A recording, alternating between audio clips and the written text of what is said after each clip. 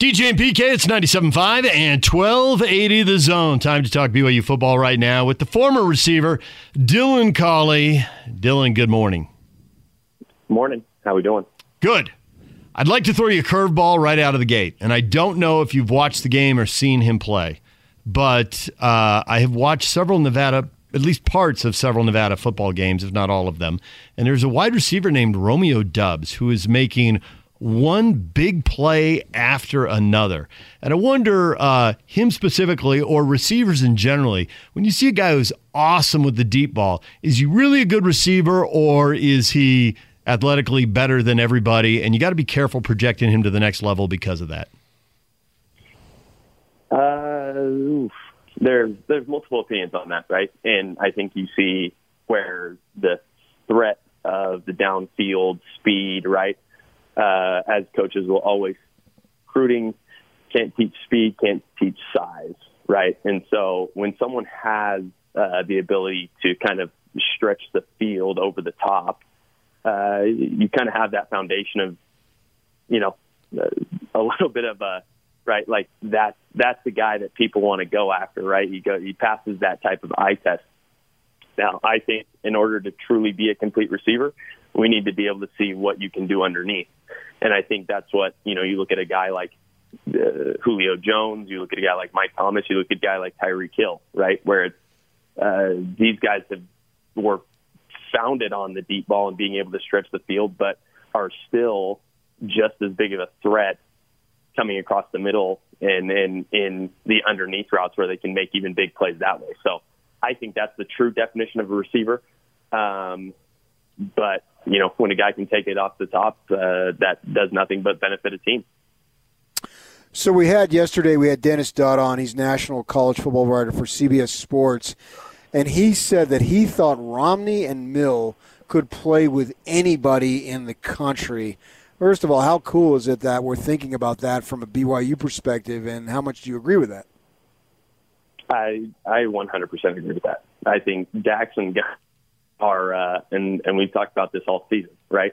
I think they both share traits that together make them, I think statistically today, right, the best duo in the country. And then on top of that, right, you look at the physicality, the strength, the sheer ability to go up and get it that Gunner has, and his physicality, right, is kind of and then you look at the one-on-one capability of Dax Milne. And I've said this before, I don't think that there is another receiver that I've been around who, in press coverage, man-to-man, is as dynamic as Dax is. He's unbelievable off the line. His routes are really just kind of absurd, and I think, a lot of people may give it credit to, well, he's a walk-on, and so it's just surprising to everybody, but ultimately the dude's a phenomenal receiver, and him and Gunner together, I completely agree. How many walk-ons could really do this and they don't get their chance? The scholarship guys always get the opportunity over them. Are there more guys out there who could do it?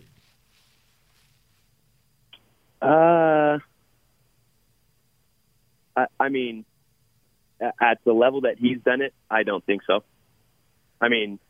You do have, right, similar situation to look at a guy like Cooper Kupp, right, who could have walked on to an FBS school but decided to go to a D1AA FCS school and is performing in the NFL as if he was one of the best Division I FBS receivers in the country, right? And so when you look at it that way, it's kind of hard to detail. What Dax did, okay, to just walk on after having offers at a D1AA is, one, an extremely risky move where you have to have the confidence that you are going to play. You have to trust the coaches. And I think that does a lot to not only Dax's trust, but to what Festi said, to what A-Rod said, and to what Kalani said.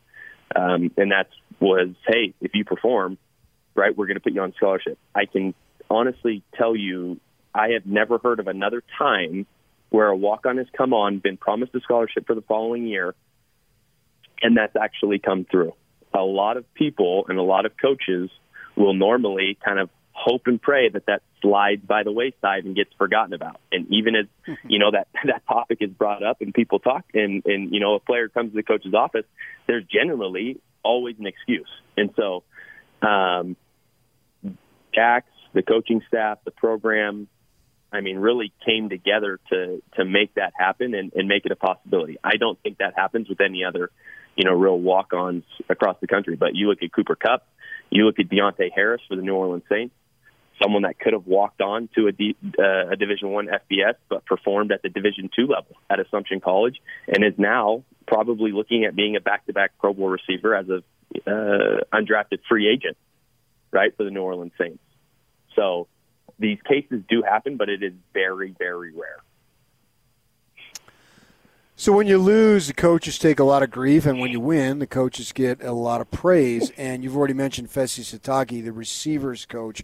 You've played for a number of them. Your family has been pretty much a family of receivers and coaching and camps and all that stuff. What makes a good receivers coach?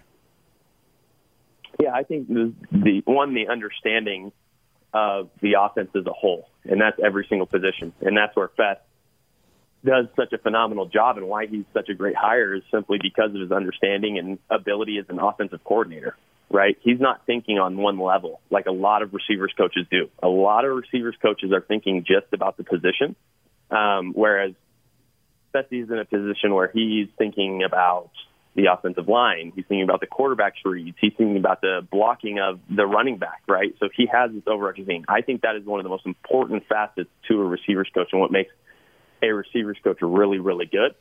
And then the second is just understanding technique and how to truly teach a receiver the game and the actual position and the mechanics of it. And, he does a very, very good job of that. I think the one thing that Fess carries over a lot of receivers coaches is his ability to understand, the big picture.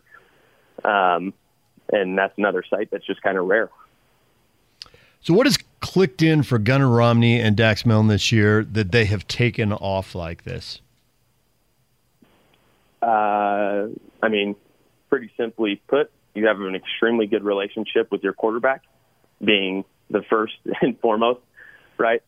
Your biggest priorities when you come into college football is, one, you have a relationship with your quarterback, and two, you have a relationship with the equipment guys, right? Because if you're not nice to the quarterback, you're not going to get any balls, and if you're not nice to the equipment guys, you're not going to get any gear. So those are the two most important relationships that you need to keep. And then the second is just having an offense that really surrounds everybody's strengths. And being in that system for what is now 3 years, and a lot of football in 3 years. The last time that we saw a very successful receiving core, right, where everybody across the board's making plays and things like you see today was, obviously probably 2009, 2010, when you saw the same offense over a good amount of years, right? You had comfort in the personnel. You trusted everyone around you. At that point, the game becomes so slow that you can just take advantage of any defense that comes by. And that's what these guys are doing right now, is just absolutely taking advantage of these defenses because they know this offense and understand the schemes like the back of their hand. So during that time that you referenced 10, 11, 12 years ago, they had a really good tight end in Pitta, and they had your brother, and some big-time players. I wanted to talk to you about Isaac Rex. How big-time is he individually as opposed from being able to benefit from this great combination of Romney and Mill? 100%. It's not just his size, it's his athletic ability, right? And Isaac is someone that, I think, I don't know if you guys heard the story. He grew up in El Dorado Hills with us in Sacramento before they moved down to San Clemente, and spent a lot of time with our family. I babysat both Isaac and Preston as a young middle school and high school kid. And so, I've been around him for a very, very long time and love that family with a lot. Isaac is an extremely dynamic tight end, very similar to Dennis, because he has the receiving capability, right? He can run a route, he can block, he's physical. And then you look at what receivers are doing on the outside. It's very hard to say, hey, we're going to work on maintaining the middle and we're going to maintain the outside. There's just not a lot of defenses, and the defenses that BYU has gone against this year are, they're definitely not capable of playing both in and out. So not only is Isaac an absolute freak, but, schematically the system's really made for him. I think everybody who's a BYU fan watched the Taysom Hill game Sunday, and I am curious your take for a guy who had accuracy issues at BYU, only 5 incomplete passes, at least one, maybe 2 of them were drops off the top of my head. Yep. And the game plan also seemed to be really tailored to his skill set. And I'm wondering how much longer they can do that. How much tape do defenses have to have on a quarterback before they say, we're taking away what you do best. Let's see if you can do this over here. I mean, I think you do that. I think defenses are going to try, right, and do that within a week. I think that defenses are good enough to do that in the NFL. At least they should be. That's why they get paid the big bucks. But I also think that Sean Payton and that New Orleans staff is even better, right, than a majority of the defenses of the NFL. That's why they're a top-tier team every single year. And so although the game plan, although the scheme is very different, and there are flaws that Taysom does have. Everyone knows that. He knows that, right? But he's continuing to work, and the expectation isn't for him to go and be a Drew Brees. The expectation is for him to be Taysom Hill for right now, and then we'll continue to work on, right, those ins and outs of being a full-time starting quarterback. Right now, the weapons that New Orleans has in their arsenal, I think it's very, very difficult just to say, hey, if we stop Taysom Hill on his feet, right, we can close everything else down. When you have Michael Thomas, right, Emmanuel Sanders, Alvin Kamara, Traquan Smith, you have all of these weapons that, hey, we can do, screen after screen. We can do, power run game after power run game. There's too much to their offense that truly just says, hey, we need to limit Taysom Hill. I don't think that's on anyone's first priority, and so they'll continue to play within that system, until someone can actually stop it in terms of getting wins, because it's a temporary thing, and then they'll think long-term after this. How crazy is it to think that Taysom Hill did not get drafted? I mean, the guy, like, outside, the crazy part is, and we talked about it all week, the media has talked about it all week, is the fact that he had 4 season-ending injuries. Like, what happened to his body is probably is crazier than him not being drafted. His injuries were not, his injuries would have ended a lot of careers. And I bet if you went and looked at all 4 of those season-ending injuries, how many key players have just never performed since. I mean, the numbers are probably astronomical. So for his ability and his truly, like, athletic freakness, there's nobody I know more athletic than Taysom Hill. For him to be able to come back and then perform at the level that he does every week in the NFL is absolutely absurd. How blown away were you when he started to run and there were 3 guys that he had to beat to the pylon, and he outran them all, turned the corner, and beat them all to the pylon for that last TD? I mean, blown away is a tough one just because I've seen it, and you expect that from Taysom, right? And so it's just kind of like, well, there's Taysom being Taysom. If Taysom hurdles somebody, there's Taysom being Taysom, Now, if we were to say, hey, let's see Taysom, I'd be the blown away part is, hey, let's see Taysom hit, right, the 3 different levels of the pass game consistently, right, week in and week out. That's where you start to see. That's where, as soon as he can start doing that on a consistent level, that's when you'll start to see people blown away, and then you really don't have a game plan for him, and I genuinely believe that he's capable of doing that. So he brings, as an ex-Cougar, the Cougar program, football program, a lot of run. There's a bunch of guys who have been in the NFL, Warner, Taki with the pick 6 on Saturday, and, with them being undefeated, getting so much love nationally. We've seen a bunch of guys, LDS kids, not go to BYU. You think we start seeing that tide turn? Is it going to be a problem? I don't know if problem is a word, but an issue going forward, and just we got to live with it. I mean, yes, I do think we're going to continue to see, right, a drop off in the amount of, I think we're going to see LDS kids disperse, which, in my opinion, is phenomenal, right?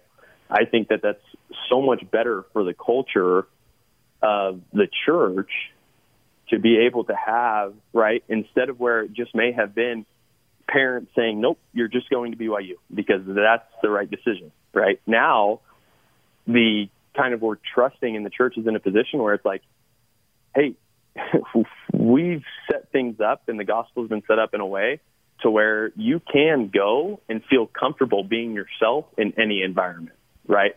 So I think that's a huge part of it. On the opposite end for recruiting, with all of this hype, it is very hard to see BYU in the top 10. It's very hard to see the success that all of these guys are having in the NFL.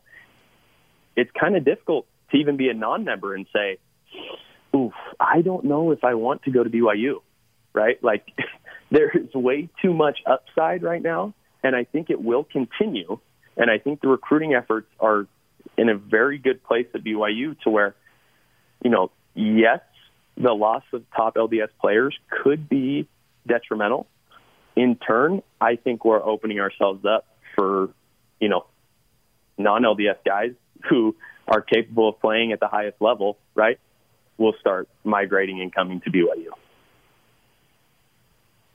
Dylan Calling joining us here. I'm curious. We got to get into the scheduling thing, I guess, at some point. I first heard that Kyle Whittingham on Saturday night say we're going to find out who we play hopefully tomorrow, which of course didn't pan out.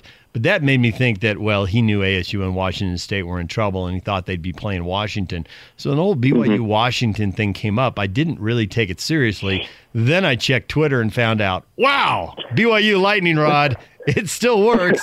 There's lightning. There's thunder. But set all that aside, is BYU fundamentally differently prepared to play Washington this year than a year ago? Granted, Washington's got different players and a different coach, and, it's a year later for them too. But BYU got dominated at home by Washington. How much confidence do you have in them going to Washington if that were to happen, which I've never really thought was going to happen? Yeah. No, I obviously it would be a very, very tough game. It would be a very, very tough situation, especially on 1 week's notice, right? But I think the level that this team is playing at, the talent that they have, it would be an extremely, extremely good game, and it would be a tough test. Do I think that they, BYU extremely capable of winning that football game, and it would be a very good football game. I think,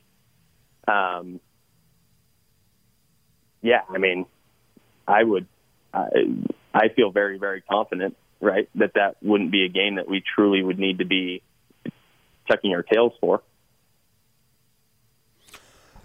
But with some open dates and some games to be played, what can the team do to make sure it doesn't lose its edge? And that's a very, very tough question. That is something that you see, right? That's the true test of a coaching staff. That's the true test of a program. Is how well can you stay fine-tuned with only playing 2 games in, 2-3 months. That's a very difficult ask. It's not something that you have to do very often, right, to stay in season mode with that type of gap. But, there's just, I think it really rides a lot on how the staff plans for it and how the players kind of execute that plan in terms of how much time are you spending studying film, how much time are you giving yourself is kind of like, okay, let me relax for a little bit, right, but not getting to that point where you've completely lost focus on the season and, it takes you 2 weeks to kind of ramp back up.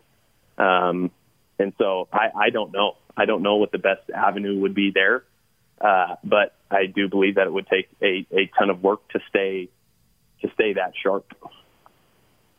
Dylan, as always, we appreciate a few minutes. Good to talk to you, and we'll talk to you again in another week. Appreciate it, guys. Thank you so much. Kyle Whittingham's weekly media session is coming up next on 97.5 and 1280 The Zone. Kyle Whittingham, a little on the early side. His 8:30 media session, a minute and a half early. Here's Kyle. Guy, and we'll just continue to get ready and go through the season. So that's where we're at. So questions. We will start off with Josh Newman of the Salt Lake Tribune, followed by Trevor Allen of KSLSports.com. Kyle, good morning. Good morning. With Cam out, just, how beneficial is it to have a capable backup like Jake, a guy who's been through some wars and, who's played a lot of games at a high level? Well, it's crucial. And it's we had that luxury to have two quarterbacks we feel really good about. We actually got three. Drew Lisk. I don't want to discount Drew and what he brings to the program because he's a quality player as well. And, didn't take long for us to get to the number two guy. And that's where we're at. And we have full confidence in Jake moving forward. And it'll be a big benefit to him taking all the reps with the ones this week and should be more comfortable and settled in this next game. Just to follow that up off topic, you're in a situation now where you're scheduled to play Arizona State, but the opponent may change later in the week. If the opponent does change to Washington, have you been given any indication where that game might be played? I understand that it'll be on the road regardless of who we play. It'll either be at ASU or at UW. And so it looks like the possibility of a home game doesn't exist for this week. And it'll be there. The Washington game would be on Saturday, whereas the ASU game would be on Sunday. That's my understanding. Next, we'll go to Trevor Allen, KSLSports.com. Coach, now that you look at Jake Bentley, what is, after now watching the film, you obviously have a pretty deep room at quarterback now. Do you feel good about having Jake as your starter now? We sure do. And he's got 30 plus SEC starts under his belt and performed very well in the SEC. So it's not like it's an unknown commodity. And we're going to build the offense around Jake now and his skill set. And away we go. So, yeah, we feel very fortunate that he's with us, and we expect him to get the job done for us.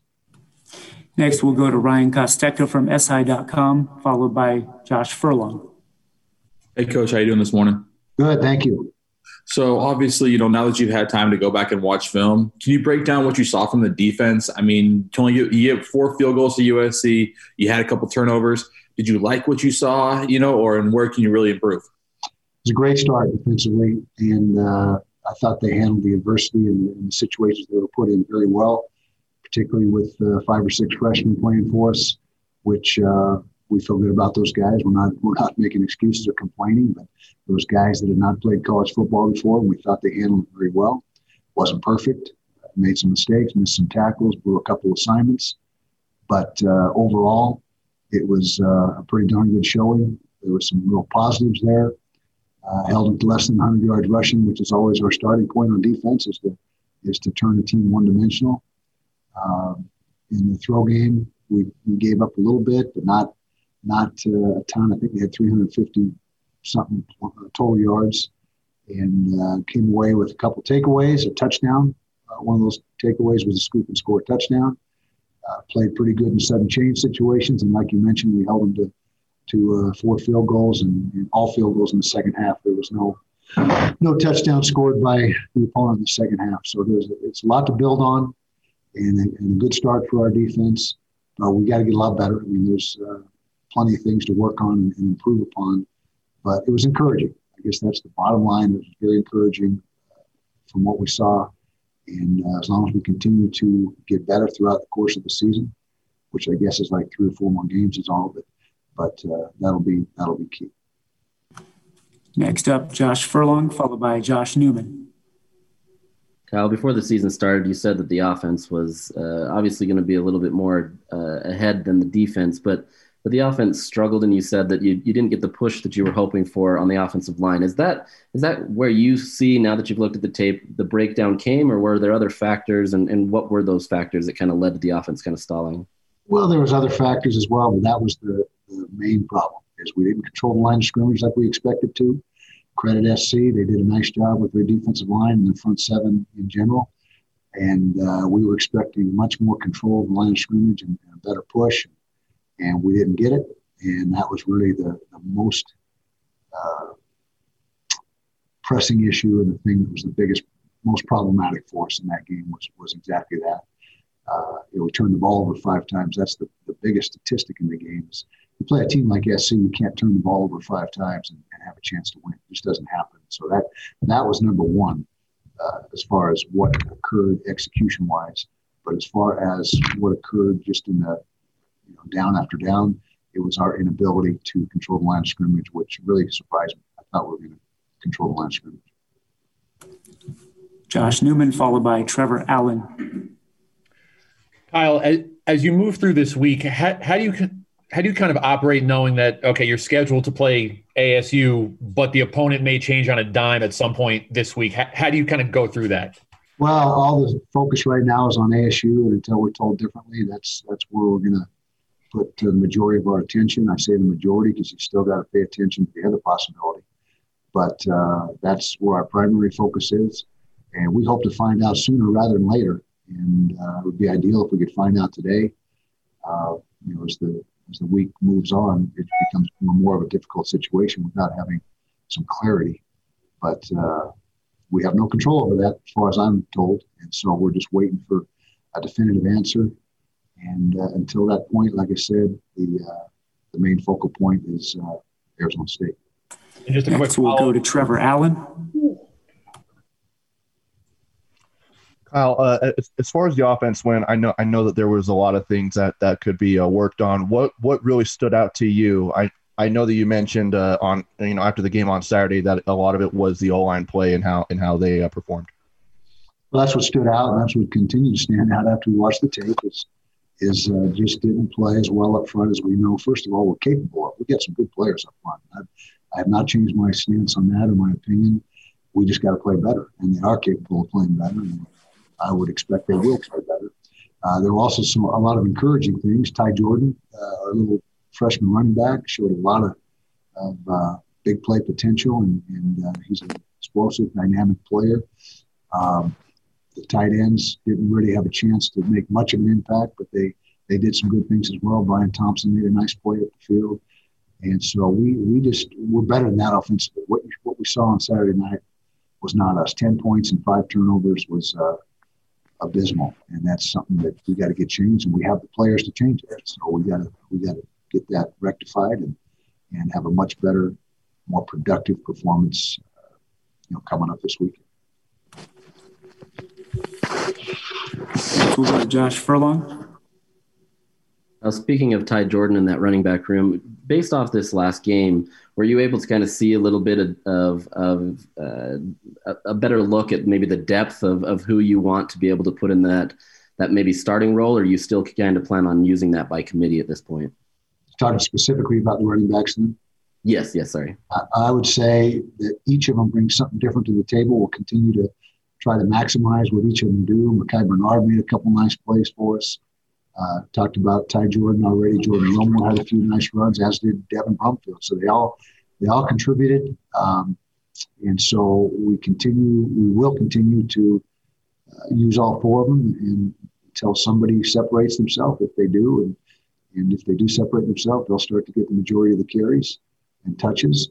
But until then, we're going to continue to use all 4. Now, one thing that was not real solid out of the running back group was pass protection. It was a little soft in pass protection on blitz pickup, and we got to improve there. That's part of being a complete back, is being able to protect, and so we've got a little bit of work to do there for this week. All right, thank you very much, Kyle. All right, there's Kyle Whittingham, and the big headline right there is the schedule. They're prepping for Arizona State, which would be on Sunday. But he knows he might get switched to Washington on Saturday. And he wants to know today, but he says it's out of his control. So that's pretty frustrating. Who are you playing? Who are you watching film for? In the days of analysts, I assume that there is preparation done behind the scenes, but it doesn't really matter what the analysts know or what the coaches know. It's how much they can transfer to the players and get them to execute. So That's already an issue after the opener against USC. The offensive problems were laid bare for everybody to see, and it starts with the offensive line. I thought Clay Helton had a really telling comment in the postgame when he talked about the ability to pressure the quarterback and get him off the spot. Great football line. Get him off the spot. But had the quarterbacks throwing on the move, and one of the interceptions that Bentley threw was a Hail Mary at the end of the game.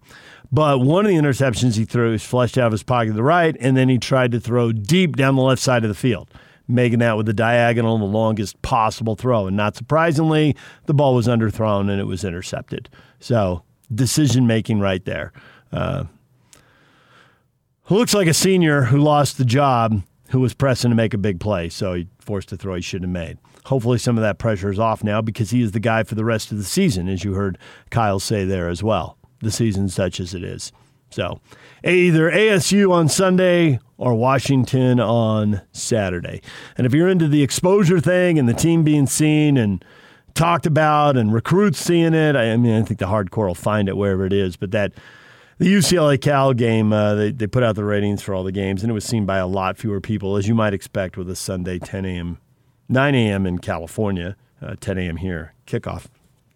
So, where does the O-line go from here? Give the quarterback protection and let him throw and let him make it happen. And of course, for BYU fans, I'm already getting people tweeting at me. See, that was a smart decision by BYU. Yeah, PK and I talked about this yesterday. Bleed blue blood. Looks like BYU was right. At S.I. Mandel, come back to the fold. Yak is shaking his head in there. Immediate scorekeeping. Immediate scorekeeping by BYU fans. See? Of course, there's also the chance BYU could have played the game, that the Utes will end up playing Arizona State. And BYU can't hurt to strengthen the resume. Yes, it's a risk. Yes, you could lose and lose everything. We'll have a little more clarity tonight at 5 o'clock, and I wouldn't be surprised if BYU announces something a day or two after that. Does that mean they're playing Cincinnati on the 5th? Does that mean they're scheduling a good team for the 19th that isn't going to be in a conference championship game? Is there an opening out there on the 12th? There are only 2 Big 12 games that day, and I don't know how much the middle of the Big 12 really helps you. But at the top of the Big 12, Iowa State and Oklahoma are not playing. Are they interested in playing? I assume Tom's made all those calls, and he's got plans A, B, and C laid out there and ready to go. At least he has some say. As Kyle pointed out, he's got no say.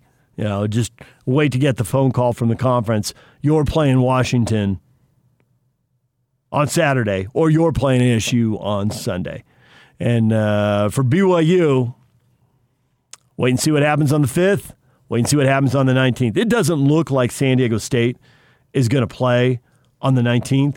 Can they move that game back a week, and can BYU get a game on the 12th? San Diego State has perpetually been short on money. Everybody is now, but San Diego State has been perpetually. So it seems like that could be accomplished. Move that game back from the 12th to the 19th. If that's where you can get a quality opponent, then make it happen. For BYU and Utah, the pandemic hits at really different times. It's a problem for different reasons. For BYU, set up for a big season. A lot of guys in their third year. Some of those guys in their third year may be off to the NFL, so it's not like you got next year.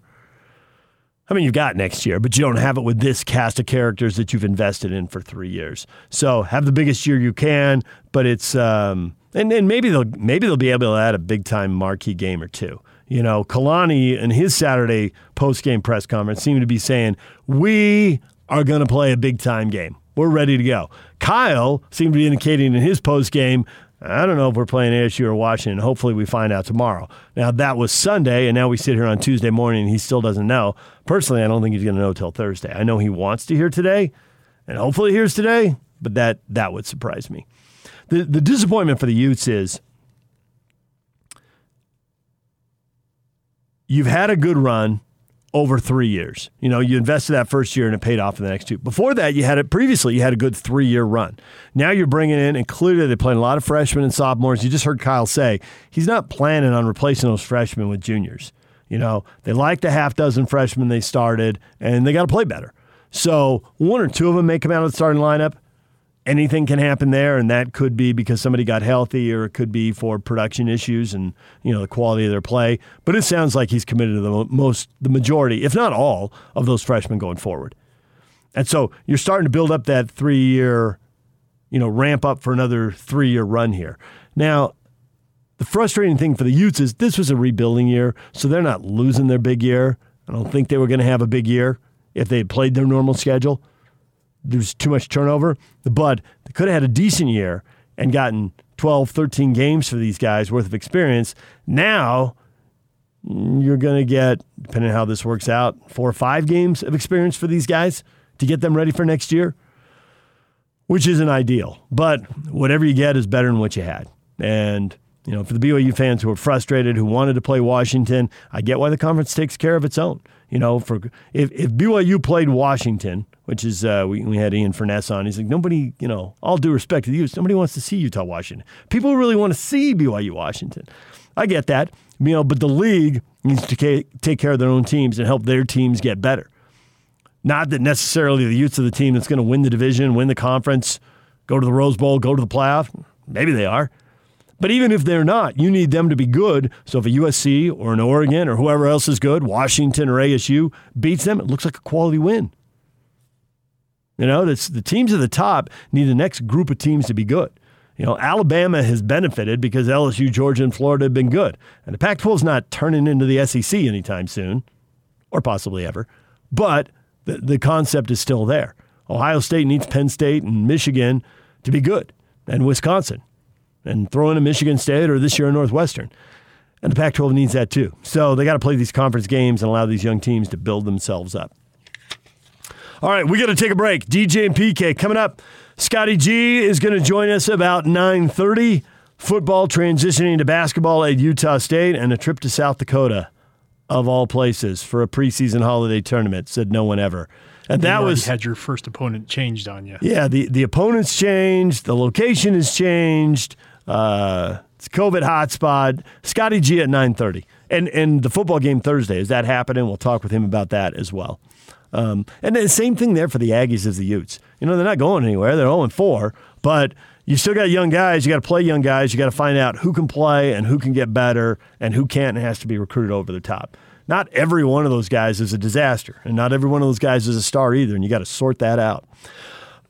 All right, DJ and PK, it's 97.5 and 1280 The Zone, reminding you to join the big show Friday from 2 to 7 at the Warehouse, 1825 South, 300 West in Salt Lake City. Price is so low, it'll blow your mind. Boom! Stay with us. Let's go! The Big Show. It's a big deal! With Gordon Monson and Jake Scott. I don't buy the narrative that BYU's ducking anybody. I think the truth is much more nuanced than that, and there's more irons in the fire. And if you lock yourself into Washington only to be left at the altar because they're already preparing for Utah, it's more complex than, BYU's ducking Washington. And you understand that I understand that. I don't like the last second the Pac-12 can swoop in and switch opponents out. What a stupid rule. But I would abide that if I were BYU, just to have an opportunity to play a quality opponent. I think it's worth BYU taking a chance, saying, hey, man, we don't care. If you want to run from us, but we're here. Let's play. The Big Show, weekdays from 2 to 7 on 97.5, 1280 The Zone and The Zone Sports Network. DJ and PK brought to you in part by Syringa Networks, home to complete business telecom and IT solutions, backed by an industry-leading SLA that guarantees the uptime your business needs. It's effective communications for 21st century Utah. Get started now at syringanetworks.net. We just had Kyle Whittingham. He had his media availability for the week at 8:30. As you expected, Cam Rising is out for the year. I mean, the year isn't that long, so I think we saw the shoulder injury and heard Kyle's tone afterwards. You're not surprised when you hear it, but Kyle makes it official. Cam Rising is out. Jake Bentley is the starter the rest of the season, the next 3 to 4 games, whatever it turns out to be. Also, Utah will play either Washington on Saturday or ASU on Sunday. Kyle doesn't know. He's hoping to be notified today, and they're preparing for ASU. I assume that in the background, somebody is preparing for Washington, but you can't put two teams into the players' minds at the same time. So they're preparing the team for ASU right now and hoping to hear for sure. Now, while everyone waits to hear what happens in Tempe, Clay Helton has met with the media in Los Angeles, And he says they were informed last night that a single USC player tested positive for COVID-19 on Monday. The player traveled, tested negative up to and on game day, but tested positive on Monday, and he is symptomatic. So now there'll be contact tracing for USC players. And, of course, 3-0 USC is scheduled to play 2-0 Colorado this weekend. All of which leads to the question, where is BYU going to be tonight at 5 o'clock when the selection committee is released and when Tom Holmoe sees where they are and when other ADs say where their team is anyone going to be motivated to play BYU in a game? It seems to me there's 3 options for BYU. It doesn't feel like this Saturday is an option. It's not enough time. They may play, but it'd be weird if they did. I think the options are the 5th, where the obvious opponent is Cincinnati. Now, will Cincinnati be motivated to play when they see the rankings? They're in a different boat than BYU. What they have in common is they're not Power 5, but the advantage Cincinnati has is one group of 5 is guaranteed that they are in. And how free and clear is Cincinnati of everybody else in the group of 5? Do they need a win to separate themselves from somebody else, an undefeated Marshall or Coastal Carolina, or do they need a win to stay separated? I suspect Cincinnati's going to have a pretty good deal of separation. But they might be motivated to play. We'll have to see how that plays out. The other options for BYU are move the San Diego State game from the 12th to the 19th, because now it looks like the Aztecs aren't going to be playing on the 19th, and play on the 12th. It would be easier to just schedule somebody else on the 19th who isn't going to be in a conference title game. On the 12th, somebody like Oklahoma or Iowa State is there now. Are they going to want to play in advance of a conference title game on the 19th? I can guess the answer to that is probably not. But, are they going to be motivated to try to get a second team in to the New Year's Six? And might they need to beat BYU to make that happen? I can't 100% close the door on it. It's definitely worth a phone call from Tom Holmoe. But no one's going to be able to answer these questions until they see what the selection committee says tonight at 5 o'clock. All right, DJ and PK coming up next. PK and I on the Pac-12. Where they stand now with, depending on who you are, 1, 2, or 3 games played. It's going to be real interesting to see where Oregon and USC end up and what the committee does with these teams that have played 3 or 4 games when other teams have played 7 or 8 or 9 games. What happens with a 2-1 Wisconsin? All of that can impact BYU. In the media poll, they've been in front of all of those teams. But will they be when the selection committee meets tonight? We're all guessing. I think they'll be in front of them, but I think they won't be very far in front of them, and that'll motivate BYU to add another game. Or 2. We'll have to see. All right, DJ and PK coming up next. PK and I on the Pac-12. Scotty G on the Aggies. They're scheduled to play Thanksgiving night, and the basketball team's got a tournament in South Dakota. The opponents are constantly changing. We'll talk with Scotty G about that at 9:30. Stay with us.